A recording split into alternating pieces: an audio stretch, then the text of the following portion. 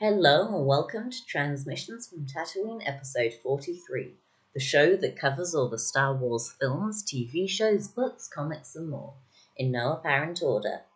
I'm your host, Ollie. Unfortunately, Jayanth can't be with us tonight, and today I'm going to be celebrating the 44th anniversary of Star Wars by talking about some of the most important people in getting the film made. This is Transmissions from Tatooine, coming to your datapads from, well, not Tatooine actually, So, yeah, as I said at the top, unfortunately, Janth can't be with us tonight, so you're stuck with me. And today I'm going to be talking about some of the most important people in getting this original Star Wars film made, originally just Star Wars and later called A New Hope. And yeah, without further ado, I'm gonna get into it. I've got my list here, so I'm gonna go from 10 to 1 like we usually do with these sorts of lists, and yeah, just talk about what the different people did and why they were important in getting the film made. And so number 10 on my list is Alan Ladd Jr., and he was one of the executives of Fox, and he was pretty much the only person at Fox who believed in George Lucas and believed in Star Wars, and kind of he was pretty much the one who funded the whole project and got the film made. Really, without him, Lucas would have had no money, and Star Wars just would never have gotten made. So he was a very important figure in providing the money for Star Wars. Yeah, and so that's my number 10. At number 9, I have John Mollo, and he was the costume designer for, episode 4, and he created some of the most iconic costumes that in the films. So although Ralph McQuarrie designed Darth Vader's costume, he was the person who brought that suit into reality and created like the iconic helmet, and he designed stormtroopers. He designed hundreds and hundreds of costumes and created kind of that really iconic, instantly Star Wars look. Yeah. And then at number 8 on my list, I have Colin Cantwell, and he was a model maker who created loads of the original designs for the ships in Star Wars. So George Lucas kind of had these vague ideas in his head of what he thought different ships should look like, and so he had kind of the idea of the X-Wing, which had sort of the X-foils and stuff, but it was Colin Cantwell who sort of created those designs and made them actually look like spaceships and not something a little kid had drawn. And yeah, he created things like the Y-Wing, the X-Wing, the TIE Fighter, the original Star Destroyer, the Death Star, which was actually originally kind of a chromed, sort of mirrored reflective surface, and then they had to change that later because although it's cool to have like a chrome reflective surface, it obviously you then get the reflection of the camera on the chrome surface, so it kind of instantly ruins the illusion that was created by the amazing effects, or amazing at the time, and they still hold out reasonably well today. I was watching A New Hope a couple of weeks ago now, and yeah, it's kind of surprising how good a lot of them look. The only thing that really looks bad to me is the blaster shots and everything else looks pretty decent. Like, obviously, you can tell that it's not real, but considering that it was made 44 years ago, very impressive stuff. And talking about those effects leads quite nicely into my, what are we on now? Number 7. And that is John Dykstra. And he was the head of the original ILM in Van Nuys. I hope I'm pronouncing that right. I think I am. Uh, yeah. Anyway, um, and he was the person who created the Dijkstra Flex, which was basically the first motion control camera ever invented. And without him, the special effects of Star Wars would never have been what they were. Um, and yeah, he was very important in getting the film and the film's effects to look as good as they did.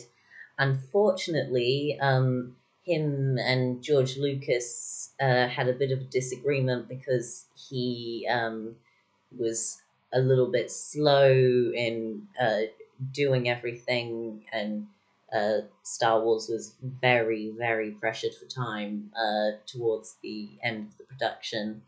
And so, unfortunately, he didn't go back to make any of the sequels, but without him, the original Star Wars would never have been what it was in terms of the groundbreaking effects. So, regardless of his disagreement with Lucas, he still was a very important figure in making Star Wars. And then at number 6 on this list, we have Marsha Lucas, who was George Lucas's wife, but she was also one of the 3. Well, it was technically 4 editors. There were 3 editors because the original editor was John Jimpson. I think that's how you pronounce his name. Again, I'm not sure on a lot of these pronunciations because I read them in like books and stuff. So I hope I'm pronouncing them right. Apologies if I am getting them wrong. Leave a comment that I don't know how to read telling me. But yeah, so he was the British editor, and George Lucas wasn't very happy with the way he was cutting it.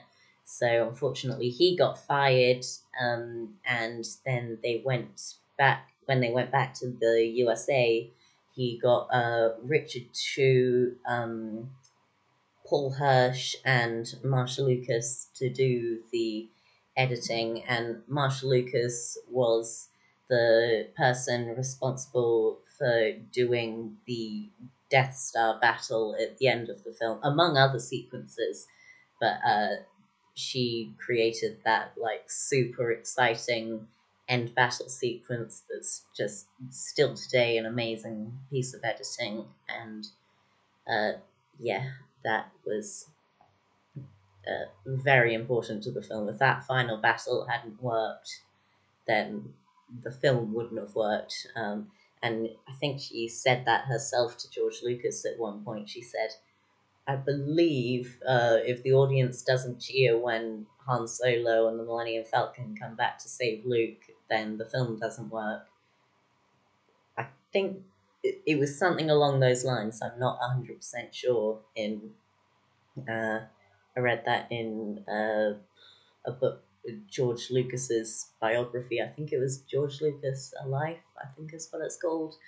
But yeah, and then for number 5, I'm kind of cheating because I have 2 people instead of 1 person, but they work together, and they are John Barry and Roger Christian, and they were responsible for the sets of Star Wars, and the Roger Christian did props and design. John Barry built the sets, and then Roger Christian did like set dressing.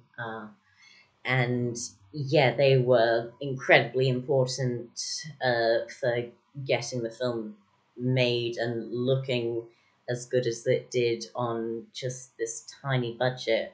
I think I was listening to an interview with Roger Christian the other day, and he said that his entire set dressing budget was $200,000 to do the entire film, which is just tiny considering all the sorts of crazy things that he created.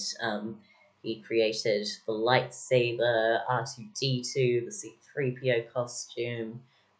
He dressed all the sets. He created Blue Milk. um, and yeah, he was very important in doing that.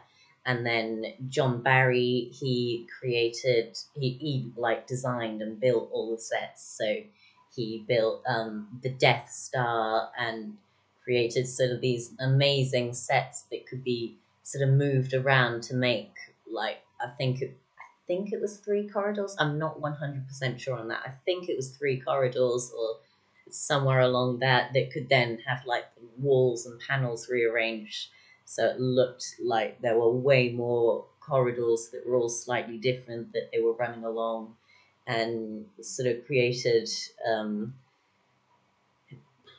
yeah he created like, I think one of my favorite sets he did was that like meeting room where you have all the Imperials, and you've got sort of that big round table, and kind of sort of just creating that clear imperial aesthetic that's sort of very clean and smooth and kind of hard edges and that sort of thing. And then the rebellion, which is sort of more, I guess, yeah, I guess rough and ragtag, and they have sort of more natural stuff that's like roots and plants and vines creeping along the rebel base and that sort of thing. He created all of that, taking inspiration from Ralph McQuarrie's concept paintings, and we'll get to that later.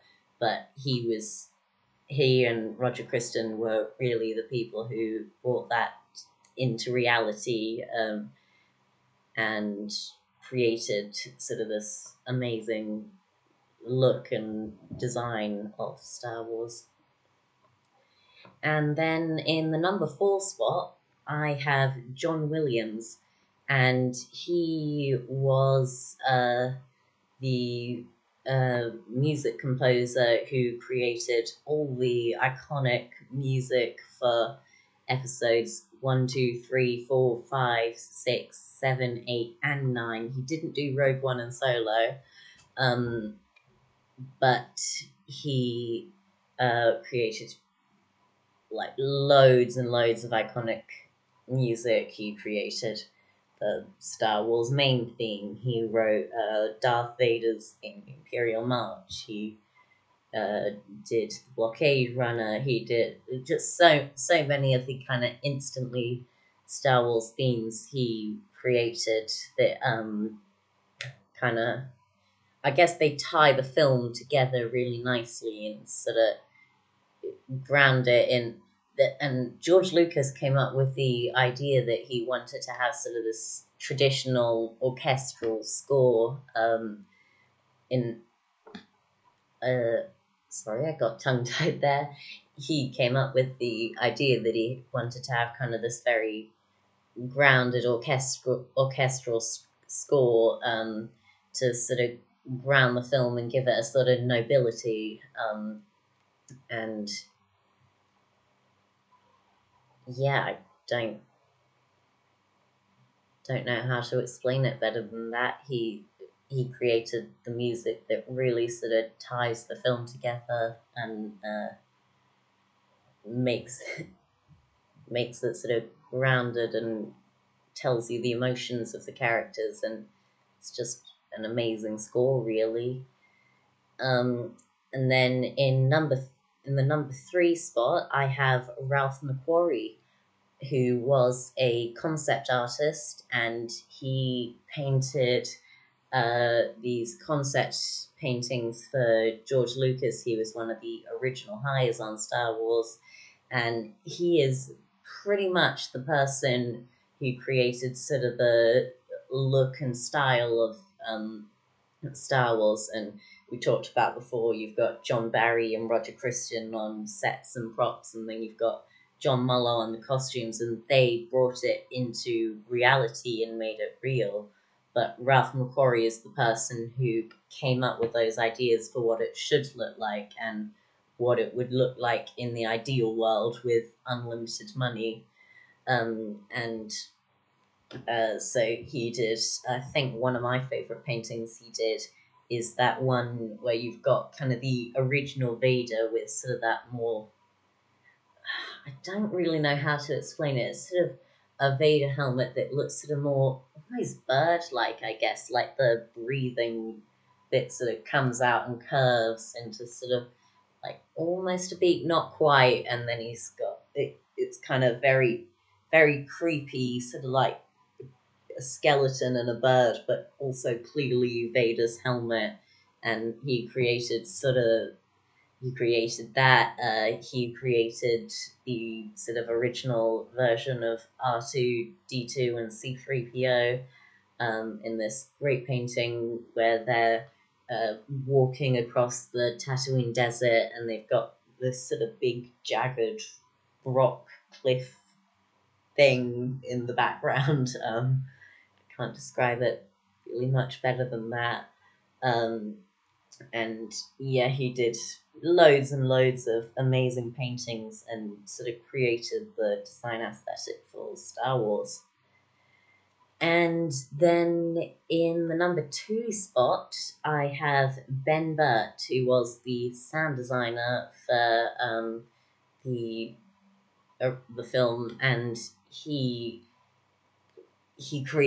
I think the sounds of Star Wars are really what I guess give it credibility and make you think, yeah, I guess maybe that could be real. And he sort of did that by going and getting all these sort of real sounds rather than creating them in like a synthesizer, or I guess he couldn't have used a computer to create them back then, but like he got real sounds. So all the spaceships were like old World War II aeroplanes and stuff. Chewbacca was a combination of, I think, a bear and a walrus or a seal, maybe.